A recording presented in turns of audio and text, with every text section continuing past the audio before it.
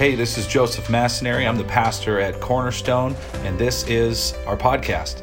I want to thank you for joining us today. I hope this inspires you. I hope this helps you build your faith. I hope in some way that God will challenge you with a new perspective as you listen. Enjoy the message.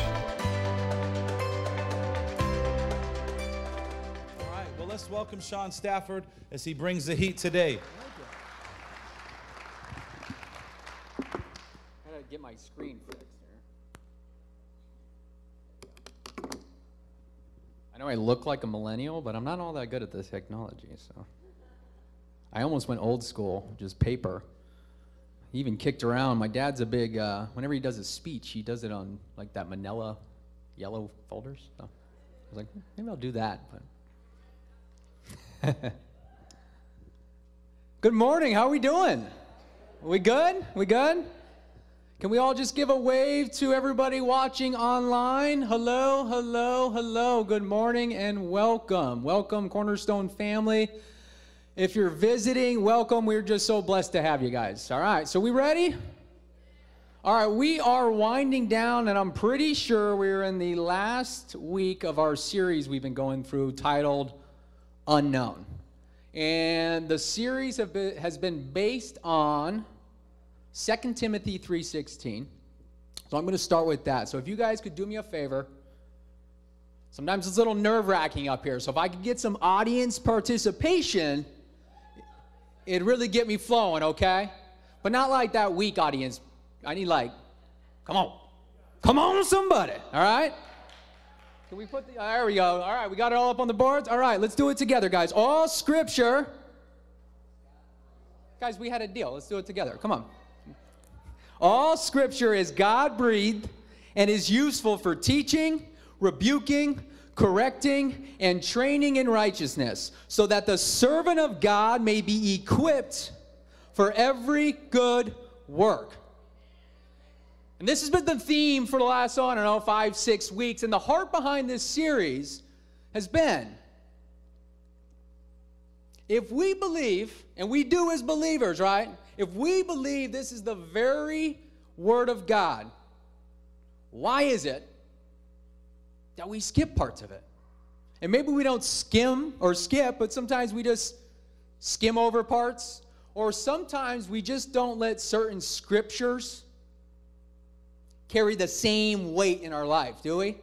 And if it's all God's Word, come on. Now be honest. We've all done this before. Have we all skipped over parts of Scripture?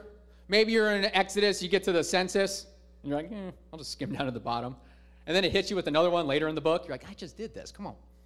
So you skip down to the bottom. Or you get to some genealogies, right?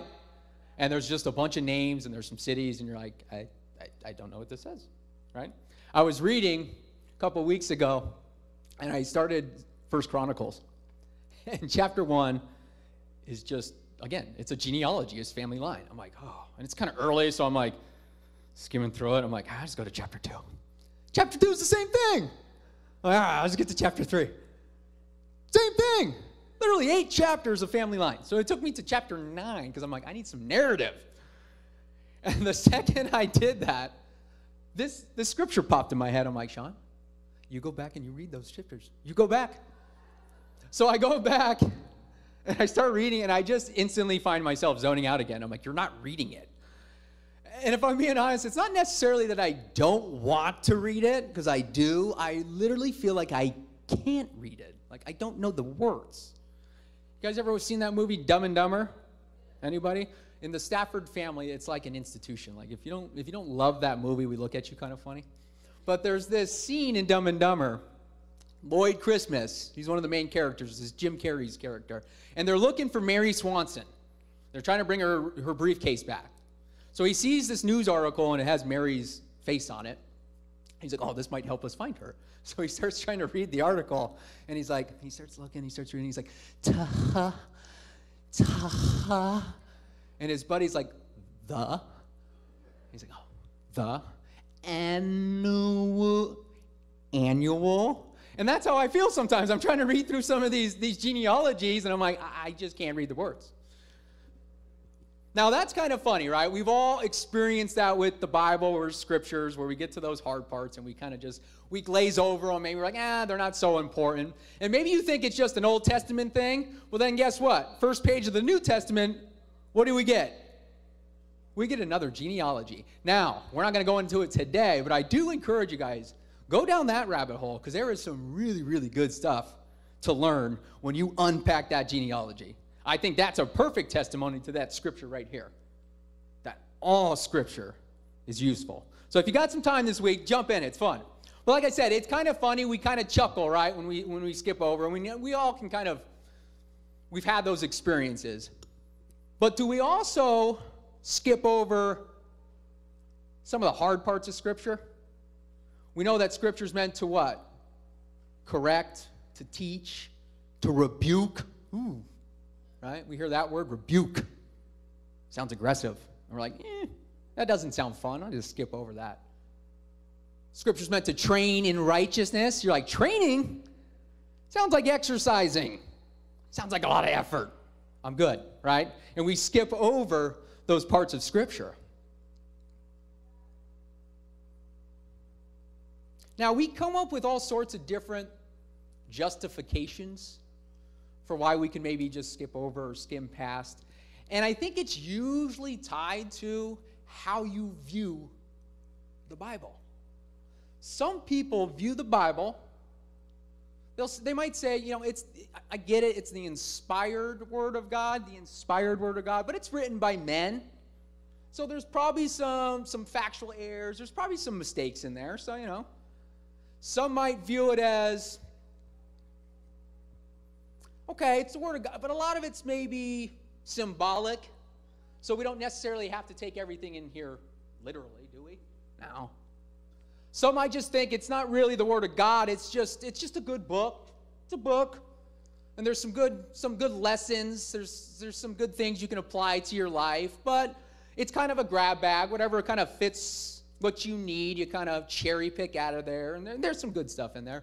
And then some people just view this as just an old relic, and that it doesn't have any cultural relevance to what we're going through today, and they just ignore it altogether.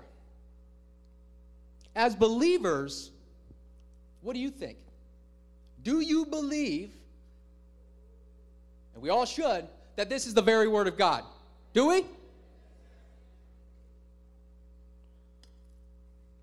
If we don't, guys, and we fall into one of those other categories, it's a really, really slippery slope. We begin to look more like the world around us. We begin to fall into that kind of that relativistic view of things where there's no real absolute truth, and we kind of fall into that like, your truth is your truth, my truth is my truth, you believe what you believe, I believe what I believe kind of attitude, right?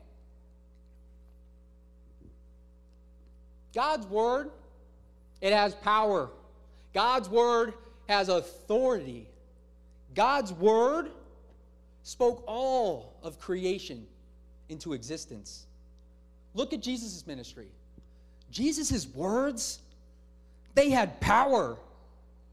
He calls out, he says, Lazarus, come out. And Lazarus raises from the dead. Remember the story about the centurion's servant? From a distance, he calls out and he heals the servant. He doesn't even get to near him. With a word, he heals the servant. You guys all familiar with disciples in the boat, the big storm, that story? I think we're all pretty familiar with it, right? Jesus commands the winds and the waves to calm, and they obey. I heard a pastor, he had a really cool take on that story. So if you're not familiar with it, I'll just run over it real quick. So disciples are in the boat. Big storm comes. There's winds, there's waves, it's crashing into the boat. They're terrified. And what is Jesus doing? If we know the story, what's Jesus doing? Jesus is sleeping, right? So they wake Jesus up. They shake him up. Say, Jesus, don't you care if we die? Jesus commands the waves to calm, and they obey. Now, the pastor asked a really poignant question. He said, who do you think was woken up in that story? Because we read that the disciples woke up Jesus, right? Who do you think was woken up? It was the disciples. You know what they were woken up to? The power and the authority of Jesus' word. It caused them to say, who is this that even the winds and the waves obey? Who is this? They were woken up to the power of God's word. In Jesus' ministry, he's being tempted in the wilderness. He tells Satan, what does he say to him? He commands him, he says, Satan, be gone. And Satan obeys. We see with God's word, he raises people from the dead. Even the weather obeys the word of God. With all that in mind, Satan, the demons, the dead, the weather, who are we? Who are we to question the authority of God's word? Who are we to not obey? That being said, we are going to be tackling one of those books in the Bible. Maybe you've read it, maybe you haven't, maybe you skimmed it, or chances are it's just been a little bit since you read it. We're going to be reading through the book of Habakkuk. Now, that's one of those words sometimes where you're like reading, you're like, Habakkuk? Some might say Habakkuk, some say Habakkuk, but anyway. So, Habakkuk, he prophesied during the reign of King Jehoiakim in around 600 BC, maybe 605 BC.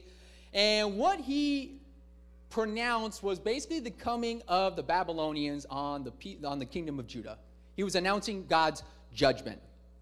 Now, Habakkuk, he was a unique prophet in this sense that most prophets would receive a word from God, and then they would speak to the people. Habakkuk was a little different. He was speaking on behalf of the people to God. And what we see in the book of Habakkuk is we see a conversation that Habakkuk has with God. And it's a really raw and in-your-face conversation because Habakkuk, he's a little frustrated. Now, at this time in their history, the kingdom of Judah, God's people, they're not so good. Let's just say that. They're corrupt, there's violence, there's injustice, there's bad people doing bad things to good people, and let's be honest, even the good people, they weren't really all that good. And this bothered Habakkuk, and he was frustrated. Now, I want to just jump back a little bit in history here, because I think it'll give us some context to why it bothered Habakkuk so much. So I want to just go back to just the king, and there was one intermediate king, but King Josiah. Now, he reigned before. And during his reign, and we don't know for sure because we don't really know how old Habakkuk was, but likely Habakkuk lived during King Josiah's reign. And King Josiah was a really, really good king. Now, we can't read the whole story, but you can go to 2 Kings, chapters 22 and 23, if you want to get kind of a rundown of his reign. But I'll just give you this one scripture, and I think it kind of sums up who he was. It says, "Neither before nor after Josiah was there a king like him who turned to the Lord as he did, with all his heart and with all his soul and with all his strength, in accordance with the law of Moses." Now, during his reign, there's this really interesting story. So, the kingdom of Judah kind of had this up and down kind of history. Sometimes they were obedient to God, and other times they weren't. And there was this king Manasseh that reigned prior to Josiah. And he's a bad dude. He was probably one of the most evil kings in their time. And he had a very, very long reign, about 55 years. Now, while I was reading through the scripture, it kind of dawned on me. You know when you're going through Kings, and you're getting all the rundowns of all the different kings?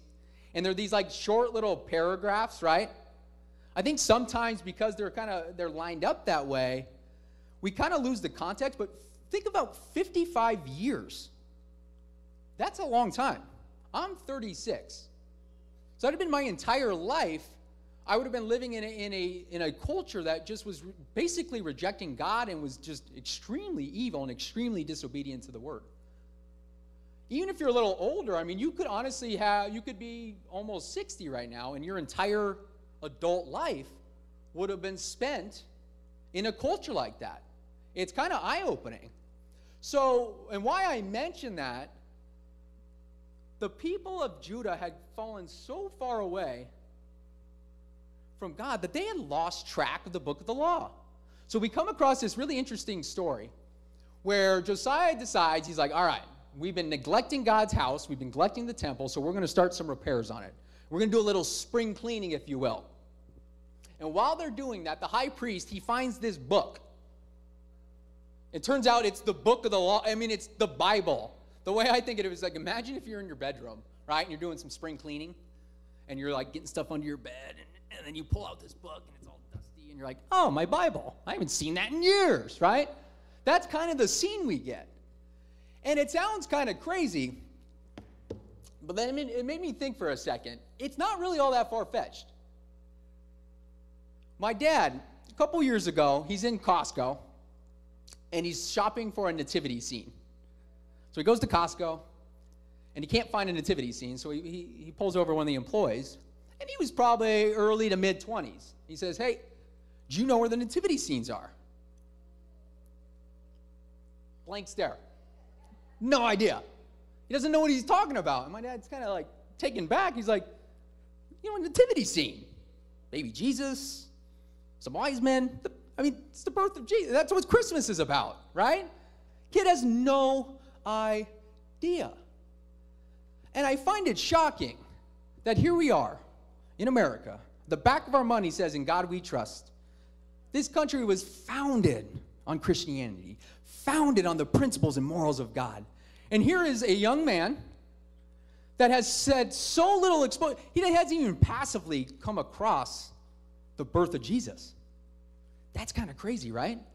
And you might be thinking, well, you know, he's not in church, so I can maybe wrap my head around it. So I started looking at some just statistics. And this is for believers. This is for churchgoers. You know what percentage of churchgoers read the Bible daily? The highest I saw was 11%. The lowest I saw was 9%. 9 to 11%.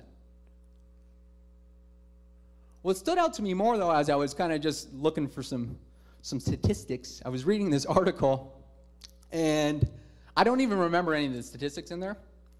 What I remember, though, you know, you're reading like a research article, and you got to define the group you're doing the research on, right? So it was on Bible users. So like, well, let's define what we mean when we say Bible user. You know what they meant when they said Bible user? Somebody that reads their Bible 3 to 4 times, not per week, not per month, per year, outside of church. 3 to 4 times per year outside of church.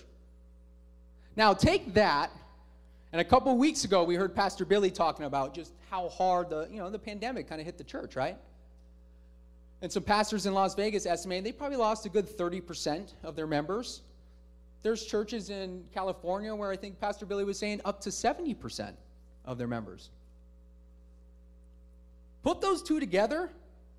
So if you're only reading your Bible 3 to 4 times and everything else exposure is church, and now you're not going to church, it's kind of a problem, right? So anyway, King Josiah, they find the book of the law. He calls all the people together, and he reads it out loud to them.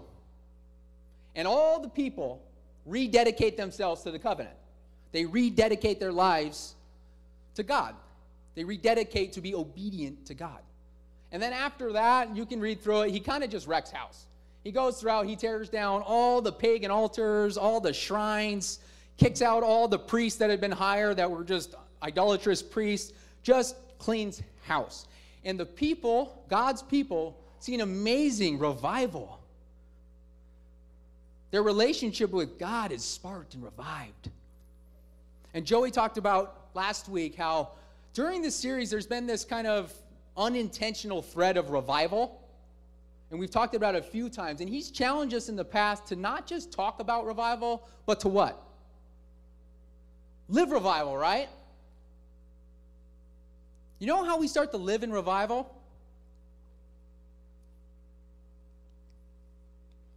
We got to get back into the Word.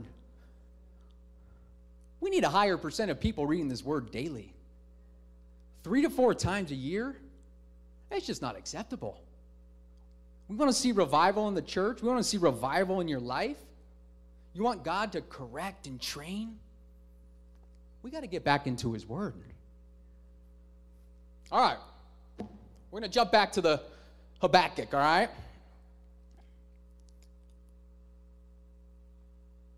So, Habakkuk. This would have bothered him. See, he lived during a time where he saw an amazing revival in God's people. And now all of a sudden he's looking and they've fallen back into their old ways.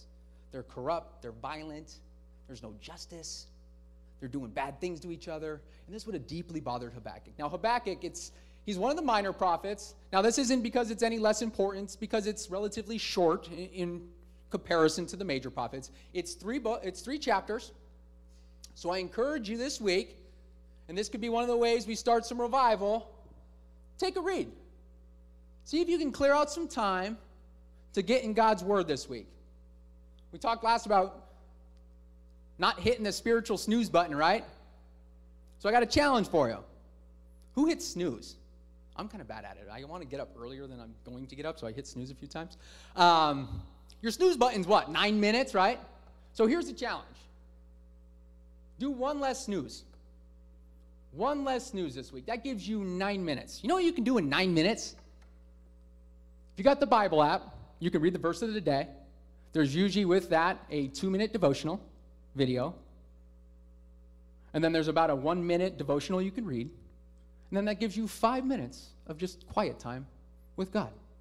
Or 5 minutes to listen to some worship music. A lot you can do in 9 minutes, right? Really no excuse to be not in the Word daily. So, we don't have time to tackle the entire book, but we are going to dive deep into some parts. So I want to just do kind of a quick summary of the book so we kind of get the flavor, we get the feel, okay? So, chapter 1, Habakkuk is in a season of wondering. He's looking on what's going on, and he's wondering, like, God, why aren't you doing something about it? And then he starts to wonder, like, okay, you said you're going to do something about it. Like, he's wondering, like, why did you choose to do that? And it's a conversation he has. So verses 1 through 4, you see Habakkuk, he kind of just unleashes. He vents on God of what he sees going on. And then the second part, God responds. Pretty amazing, right? We have a relational God that when we speak and when we talk, hey, he'll respond. And he says, Habakkuk, I see what's going on. I see what my people are doing. And don't you worry. I'm going to take care of it. But here's the kicker. He says, I'm going to take care of it in a way that you wouldn't believe, even if I told you. And when he tells him, he's like, I'm going to use the Babylonians to judge my people. Now, the Babylonians were a very wicked and cruel and treacherous people. So basically, he's going to use somebody worse to judge his people. Well, Habakkuk has something else to say about that, so he replies, and that's basically what he says. He's like, I don't understand why you're going to use a more wicked people than us to judge us. He's like, I know we're not good, but we're better than them. How are you going to sit by and let this evil and wicked people, you're going to just let them continue to prosper?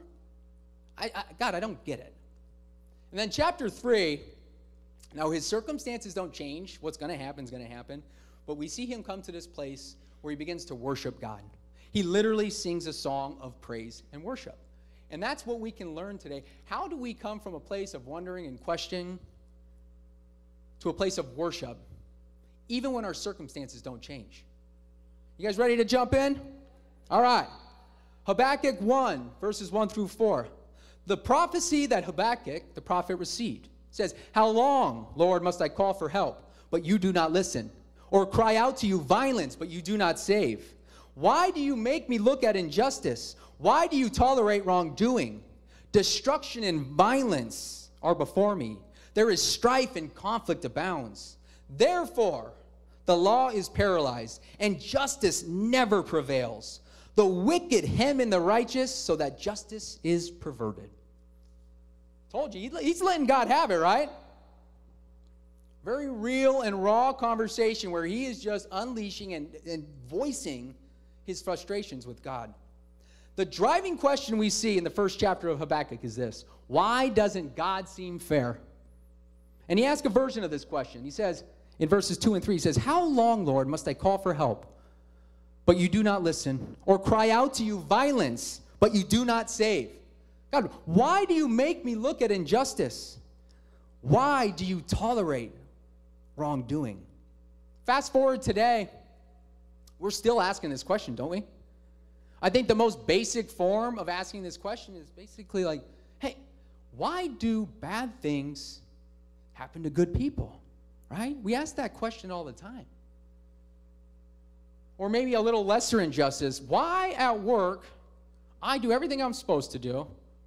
My boss is right there. This doesn't happen at my work. Do everything I'm supposed to do. And the guy in the cubicle next to me, the jerk next to me, why does he get the promotion, right? Why do little kids get cancer? Those are hard questions. We saw an amazing testimony from my mom today. And I got to tell you, I look at their life, very obedient, faithful. They love the Lord. And I look at everything they've had to go through. And I'll be honest, I ask why. I look at my older brother, Justin. When he was younger, when he was in high school, he was in love with the Lord. He went on missions. He loved the Lord.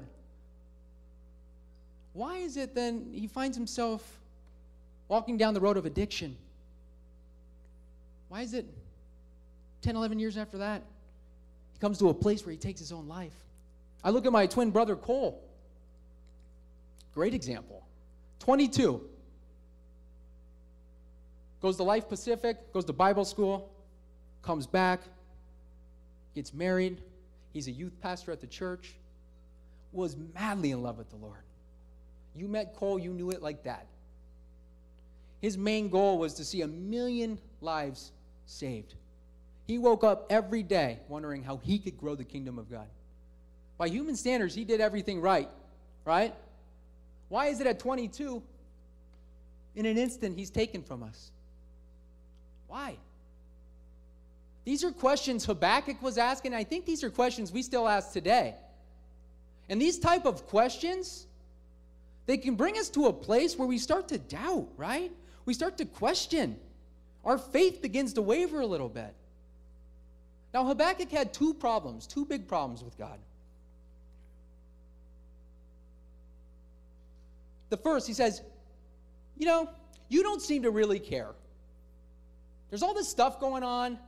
You're not doing anything. I see your inactivity, and it makes me just think you just don't care. Now, I want to go back to the disciples in the boat. Storm's coming, right? Waves are hitting them. They're in a bad situation. And Jesus is what? He's sleeping, right? He's inactive. And they wake him up. What do they ask him? Don't you care if we drown? Don't you care? Are there situations in our life where we're going through something really difficult and God just seems silent? You're praying, and nothing is happening. And it brings you to a place where you say, God, don't you care? The second problem he has, you aren't doing much when I know that you could. You have the power to do something, and you're not. Matthew 11, John the Baptist, he's in jail. And he's hearing about all the miracles Jesus is doing.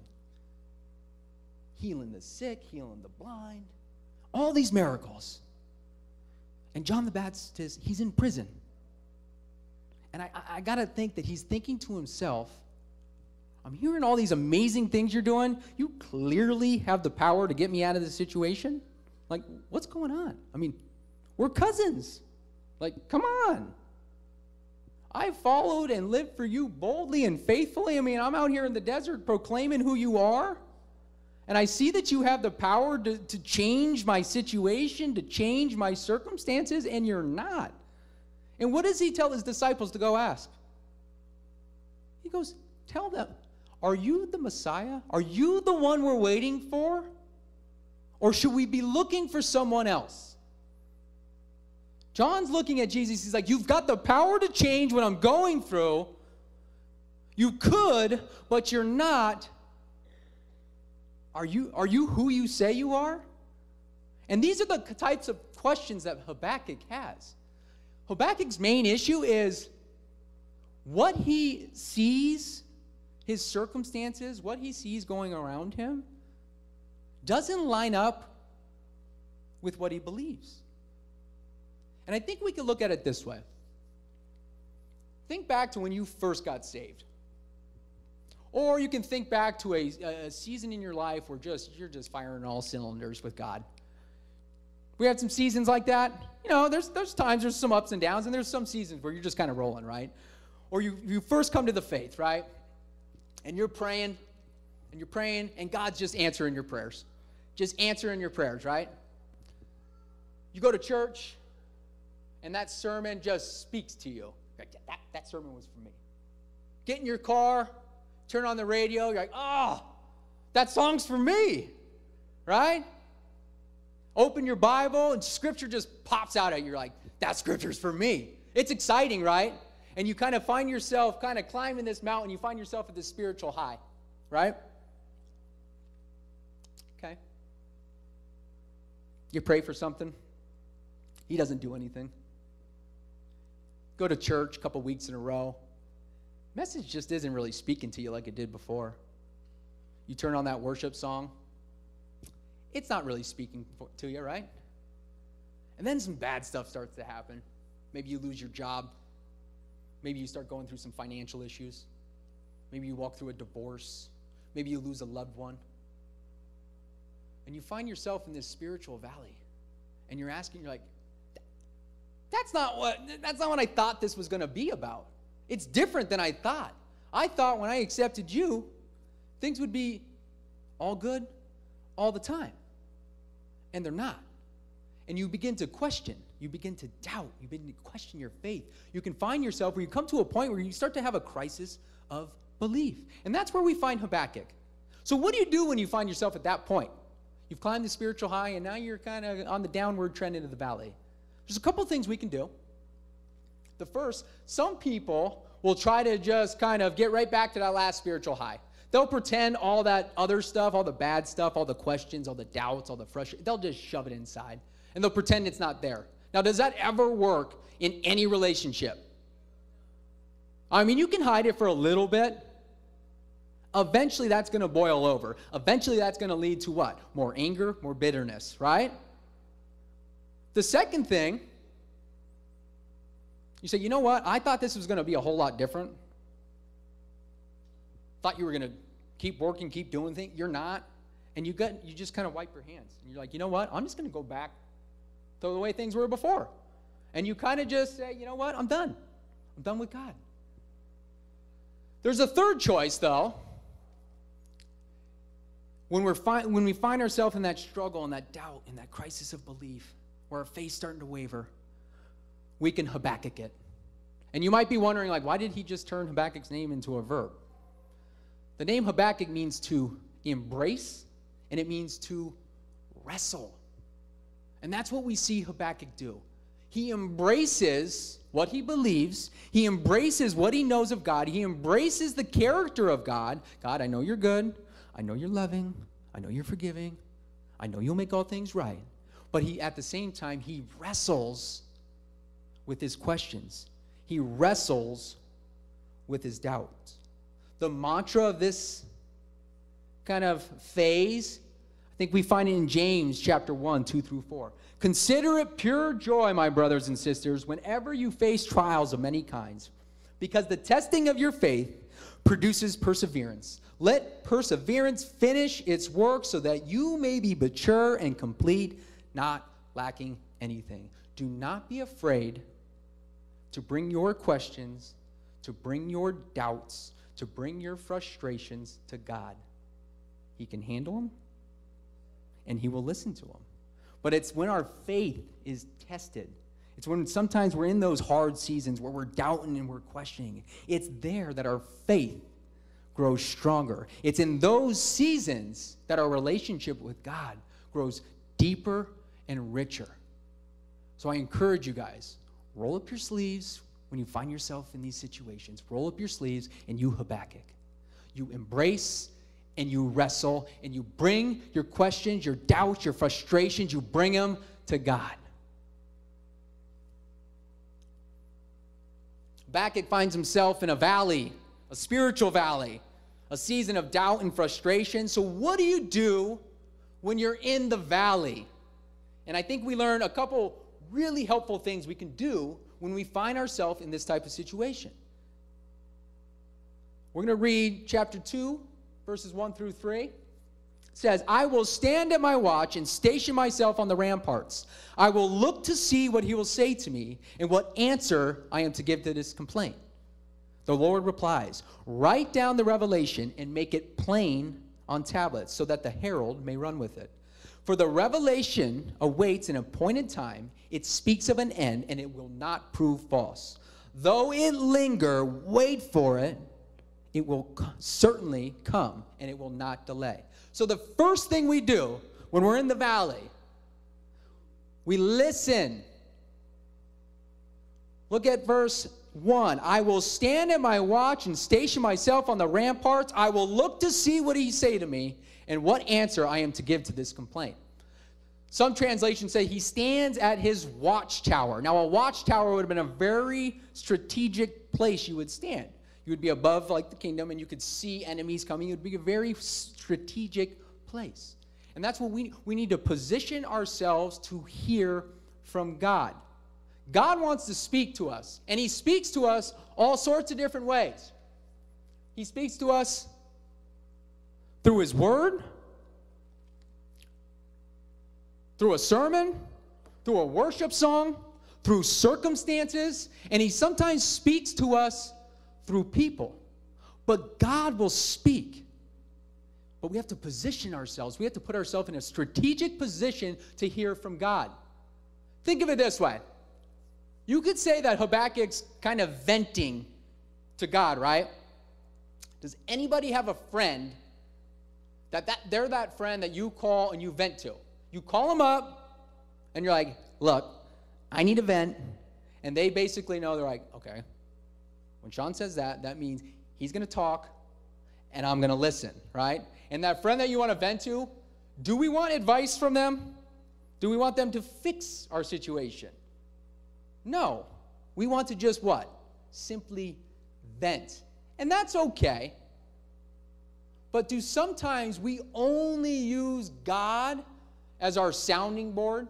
We only come to God to vent our frustration? But like that friend, we don't want you to fix it. We don't want you to speak into the situation. We just want to vent. Now think of that same friend. Let's say you met with them, I don't know, you go to coffee with them every Tuesday, right? And every week, they're venting to you with the same complaint. Week 1, you probably listen. You're a good friend. You're like, I'm your vent friend, right? Week 2, I'll still listen. Week 3, week 4, week 5. At some point, you're going to stop your friend, aren't you? And you're going to say, look, you vented enough. It's my turn to talk. And now you listen. So we want to find ourselves and we want to pull ourselves out of the valley. We have to position ourselves to hear from God. And that's something I want to challenge you guys with this week. There is so much noise in our lives, so much distraction. What can you do this week to better position yourself to hear from God? Maybe write it down, maybe think about it. What is something you can do this week to better hear from God? To quiet your mind, to quiet your heart, to quiet your spirit, and just hear what God has to say. If we come to God and we quiet our hearts, he will speak to us. And then when he does speak to us, we get a second thing we can do. You bring your questions, you bring your doubts, you bring them to God, and he speaks a word to you. Write it down. Look what he says. Then the Lord replied, write down the revelation and make it plain on tablets so that the herald may run with it. Habakkuk 2:2. Write it down. How many cannot remember a single thing unless they write it down? Growing up, my dad was the note king. Little Post-its all over the house. He writes down everything. And I remember being a kid, I'm like, can't you remember anything? Like, you got to write all that down? Like, can't you remember? And then as I get older, I realize if I don't write something down, there is no way I'm remembering it. And I used to think as you got older, your memory got bad. And I really think what happens is as you get older and you have some kids, there is just so much stuff coming into your head that you get to a point where you're like, if one more thing goes in, something's got to fall out, right? So when God speaks, write it down. Have you ever been in church and you were convinced, you're like, God spoke something to me. God spoke a word for me. I know it. Then you get in the car, and maybe somebody cut you off, and you're like, ah! Or your kids are being loud, so you're trying to like wave back and, smack them. And you get distracted, right? And all of a sudden you're like, did he speak to me? I don't know. A couple days later, you just get in the flow of life, and you're like, I don't know. I'm not so sure now that was from God. Maybe a week or two later, you just move on with life, and you can't even remember what you thought he said. Think about when you come up with a goal. What's the first thing they tell you when you want to accomplish a goal? Write it down. You know why they tell you to write it down? Or I guess this is my opinion why you should write it down. Life just kind of kicks in. And maybe Monday morning, you're all fired up. You're like, yeah, I'm going to do this, right? Tuesday, Wednesday, Thursday, you kind of just, stuff comes up, you get busy, you're tired, and you kind of lose that conviction, right? You kind of lose that passion, that drive, and then eventually you just kind of forget about it, right? So you write it down so you can go back to it and you kind of rekindle that conviction. It's the same thing when God speaks to us. Write it down. So when you start to question, because look, God wants to speak truth into your life. God wants to plant those little seeds of truth. And you know what the enemy wants to do? He wants to steal them. He wants to distract you and make you forget about them. So write it down. So when you start to question, when you start to doubt, you go back to it and you rekindle that conviction you had. And you remember, yes, God spoke to me. So the first thing you do is listen. Quiet yourself. Put yourself in a position to hear from God. And when he speaks, and he will, write it down. And then the third thing we do, we wait.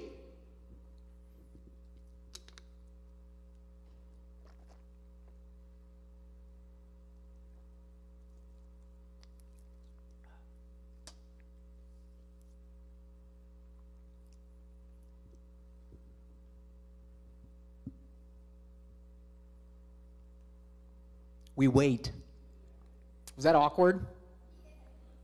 Felt awkward for me. I'm like, they probably think I have no idea what I'm about to say, so I'm just being quiet.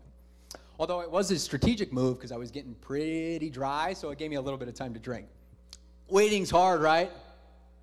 Waiting's tough. You always hear people like, I hate to wait. And you're like, well, join the club. I've never met a single person who's like, I love to wait. Give me a line.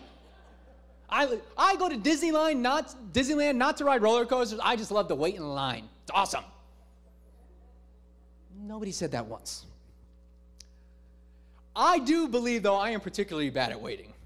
I'm the guy, I'll go to a grocery store, and I'll have a couple things in my hand, and there's like 3 people in front of me. It would probably take like 4 minutes. And I'm like, do the kids really need milk and bread? Because I don't really want to wait. So bad. I've actually done it before, kids, where I'm like, I got all this stuff. You know those trips where you get way more than you thought, so you didn't get a cart, and you're like, and I'm like, oh man, I really don't want to wait. Go to Albertsons. There's usually like one person at the check stand, right? And I'll start putting everything back because I'm like, I'm respectful enough where I don't want to leave it up front. And then by the time I get to the front, I'm like, you could have probably just waited and got your stuff. Waiting's hard, right? When we wait, though, we can be sure that when God sets a time, when God says something, when God says he's going to move and do something, when he sets an appointed time, God has made an appointment. He has set a fixed and unstoppable time. And we can be sure that when he says something, it will come to pass. And if you ever start to doubt this, just look at the verse again. It says, for the revelation awaits an appointed time. It speaks the end, and it will not prove false. Though it may linger, hey, it may take a little bit. It might not come as fast as you want. Though it may linger, what do? Wait for it, because it will certainly come, and it will not delay. God's timing is perfect and unstoppable. It will not take a month, a day, a week, a second longer. when he's ready to move, we can take that promise to the bank.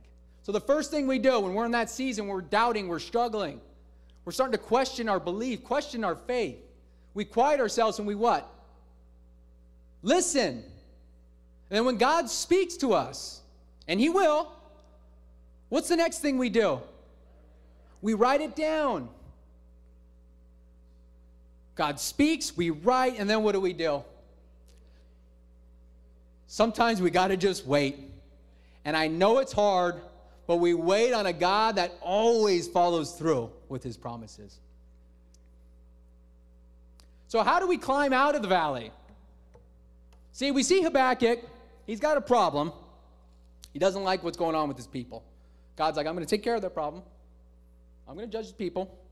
Now remember, judgment, guys, it's always for restoration purposes. It's always to redeem. It's always to bring God's people back to him. But he says, you know what? I'm going to judge you guys, and I'm going to use the Babylonians. And then chapter 2, you just get this long list of how he's going to take care of the Babylonians. Habakkuk's in for a really hard season, really tough season. So his circumstances don't change at all. But the way he approaches them in chapter 3 is very different than chapter 1. Chapter 1, he's frustrated. He's questioning. He's doubting. Chapter 3, he breaks out into a song. He breaks out into worship. So the first thing we do when we want to climb out of the valley, we remember what God has done. Let's read. God came from Teman, the Holy One from Mount Paran. His glory covered the heavens, and his praise filled the earth. His splendor was like the sunrise. Rays flashed from his hand where his power was hidden. Plague went before him. Pestilence followed his steps. He stood and shook the earth. He looked and made nations tremble. The ancient mountains crumbled, and the age-old hills collapsed. But he marches on forever. Verses 3 to about 15, Habakkuk is in a poetic form. He's remembering the Exodus. He's remembering what God had done for his people. He is remembering a time when God demonstrated his magnificent power and glory. He demonstrated to the entire world. He pulls his people out of slavery. He parts the Red Sea. He shows his presence at the mountain, and he makes his covenant. He makes them his people. He is remembering what God had done for his people. And if we want to pull ourselves out of the valley, we should do remember what God has done in your life. I remember a couple months ago in my Bible study, my little Bible group, I was expressing to the group, we were reading through Hebrews, and we were in the chapter where it says to come boldly in God's presence. So I was expressing to them how I prayed for somebody. And you guys ever pray those kind of wimpy prayers? I had prayed for somebody, and he needed some healing. It was a super wimpy prayer, and I was kind of patting myself on the back because I had the courage to even do it. But then I got done, I'm like, man, that was a weak prayer. Like, you're speaking to God. Scripture tells you to come boldly and bring your request to him, and you're like humming and hawing, like, if you want to heal him, could you maybe heal him? And I was expressing this to my group. And then at the end, I had asked them for some prayer. And my wife was pregnant with our son, Declan. He's 5 months old. And we were planning to have the birth at home. And Declan was breeched. And so if he stayed breeched, there was a good chance we weren't going to be able to have the baby at home. And we really wanted to have the baby at home. And I was asking them, hey, guys, can you just pray for me, please? And after she said, I hope I can say this. I'm like, sure, you can say it. I think you need to go upstairs, put your hand on your wife's stomach, and you pray boldly. You declare, you ask God, you say, God, move that baby. And I'm like, you're probably right, I should do that. So I walk upstairs, and I'm nervous, which I shouldn't be. It's my wife, but I'm a little nervous. So I walk up, and she's probably like creeped out because I walk up, I'm like, hey. And she's like, I'm going to pray for you. So I put my hands on her stomach, and I don't pray a real long prayer, but I pray it boldly. And I say, God, I pray that you move this baby. You turn him the right side up, and I pray this in Jesus' name. That was about all my prayer was. Next day, I get a text. I'm at work. She goes to the doctor. Lo and behold, Declan's not breeched anymore. Amen, right? It was awesome. You know what I did, though? And you guys ever done this? My flesh kicked in, you could say. I almost started to write it off to coincidence. I almost started to say, like, well, chances are he had already moved.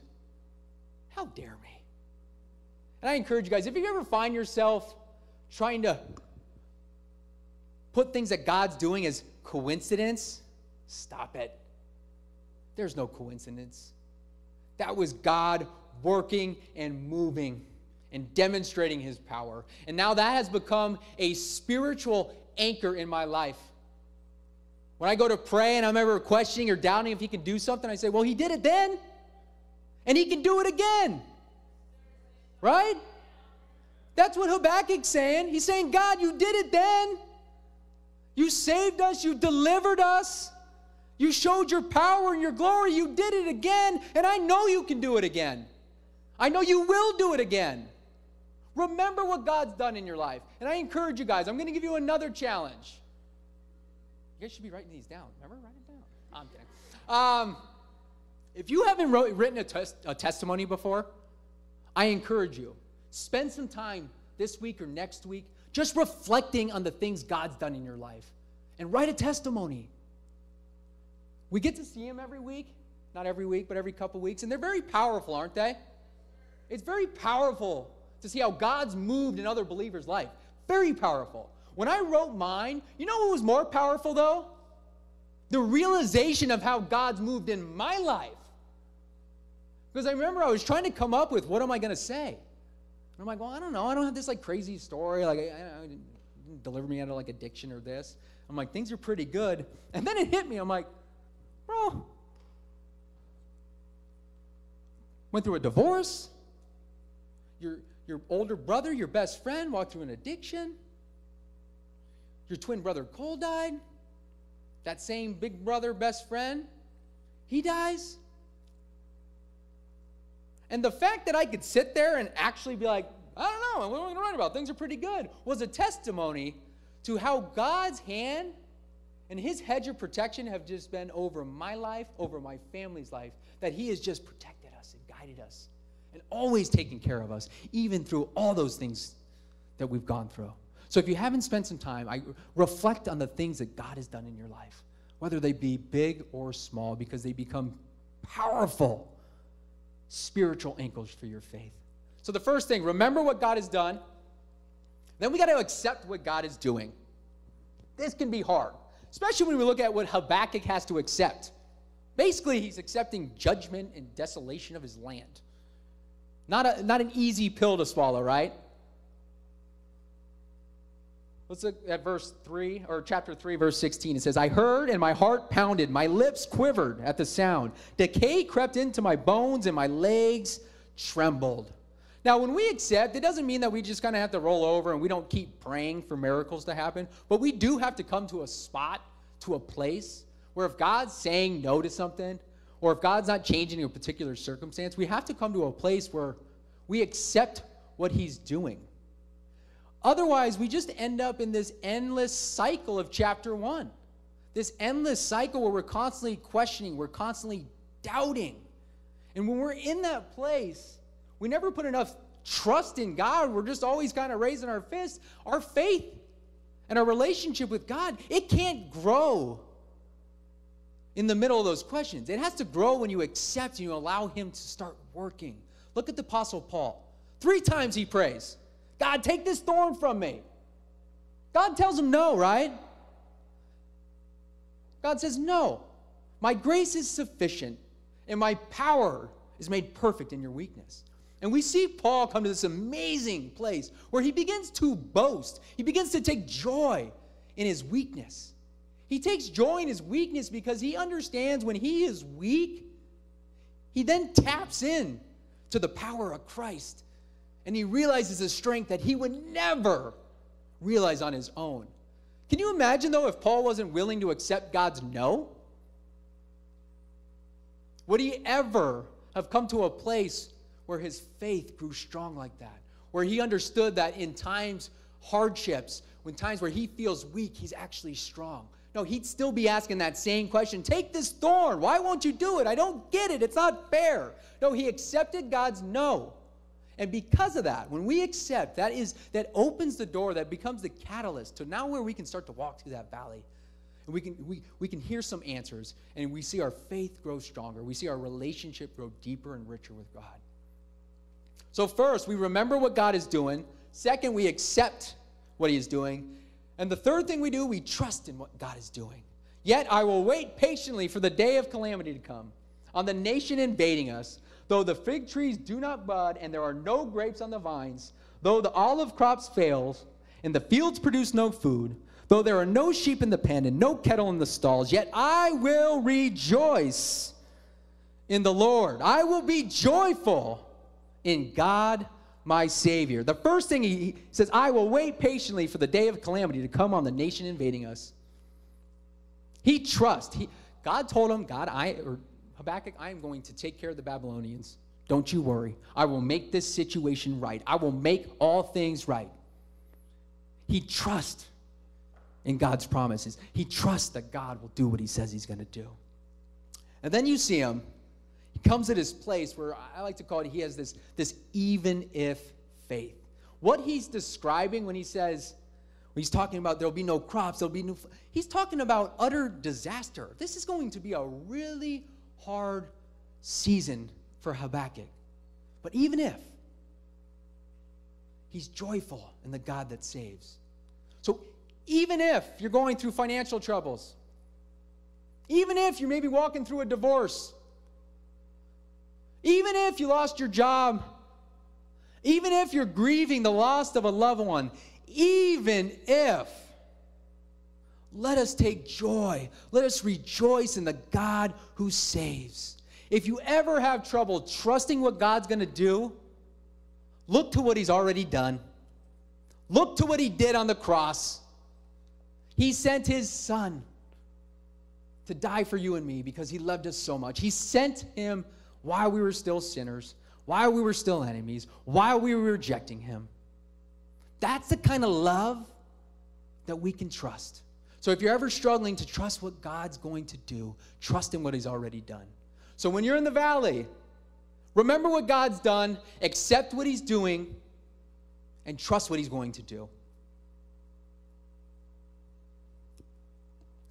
In closing, you know what I get from Habakkuk? Habakkuk's a guy with an eternal perspective on things. And as believers, we need to have the same type of perspective when it comes to some of our hardships, our questions, our doubts, those really hard seasons. We have to have an eternal perspective on life. There's two really important truths we get from this book. Chapter 2, verse 20 says, such a simple verse, the Lord is still in his temple. God is in control, guys. He's in control of every situation. The second we see, the righteous will live by his faithfulness. Guys, as believers, faith is the most important thing we have. Without faith, Scripture tells us it is impossible to please God. We don't live by our circumstances. We don't live by the things we see. We don't live by what we see out in the world. We don't live by the hard situations we're going through. No, we live by faith. We have faith that one day God will make all things right. God will make all things new. All the sickness, the sorrow, the pain, the depression, those headaches, they won't go away, that cancer that you keep battling, all those things will one day be gone, and we will be made new. Close with Romans 8:18. Yet what we suffer now is nothing compared to the future glory he will reveal to us later. For all of creation is eagerly waiting. Again, there's that waiting, right? We wait for the day to come when Jesus returns. He is waiting for that future day when God will reveal who his children really are. This brings me such comfort. I want to tell you guys a quick story to close. As I told you, we got a 5-month-old son, Declan, and we had him at home, which was awesome, by the way. I think my wife was surprised at how cool I thought it was, but if there was like a salesperson for like home birth deliveries, I feel like I'd be pretty good at it. Like I was like super pumped up about it. But it was a really cool experience just to be that close and that kind of intimate in that situation. And you had the lights down, you're in your own house, we're playing worship music. It was just a really awesome experience. But, did I sell anybody? No. And Kayla, she handled it so well. For most of it, it didn't even seem like she was in pain. And I know you were, but you really did. You did an amazing job. But how I knew that it was coming close to when Declan was going to arrive is because the sounds kind of ratcheted up a few degrees. Got a little loud, and you could see the pain and the anguish, and you could almost say the suffering kind of take over the face, and you could see the pain and the hurt. And then Declan was born.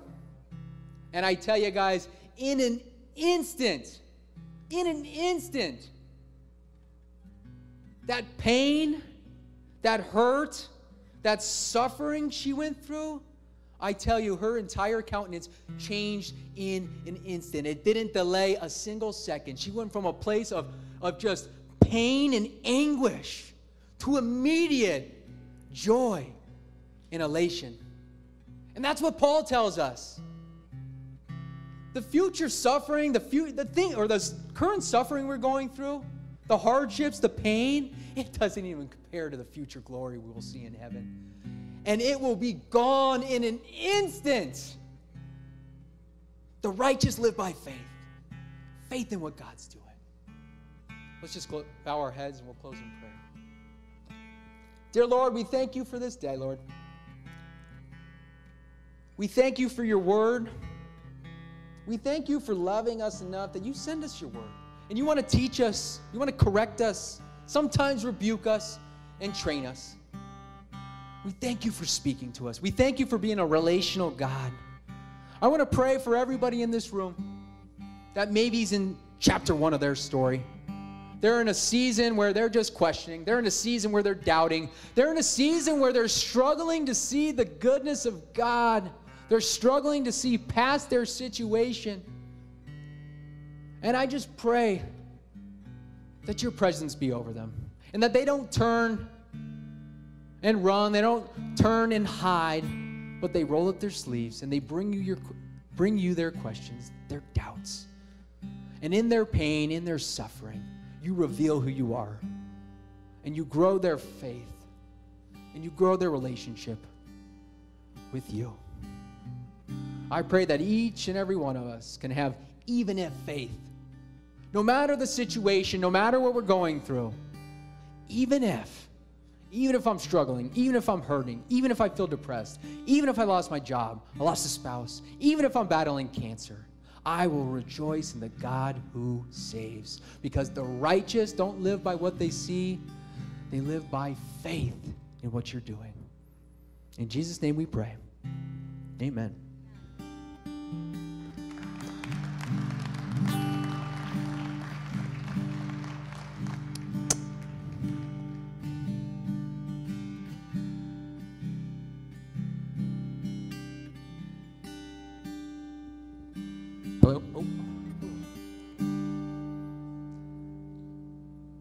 Weird to wait again? That wasn't actually planned. So God bless you guys. I thank you for being here today, and I just pray that you guys have an amazing week. Like I said, couple challenges. Let's see how we can position ourselves to hear something from God, and let's get into the Word this week, all right? God bless you guys. Thank you for joining us today, and a special thanks to those who give to Cornerstone. You know, it's because of you, our ministry, it's possible. You can click the link in the description to give now or visit us at cornerstonelv.com. And if you enjoyed the podcast, you can subscribe, you can share it with friends, share it with family, help us spread God's word. You can also join us live every Sunday. We invite you, 9 a.m. or 11 a.m. We stream service live. Thank you again for listening.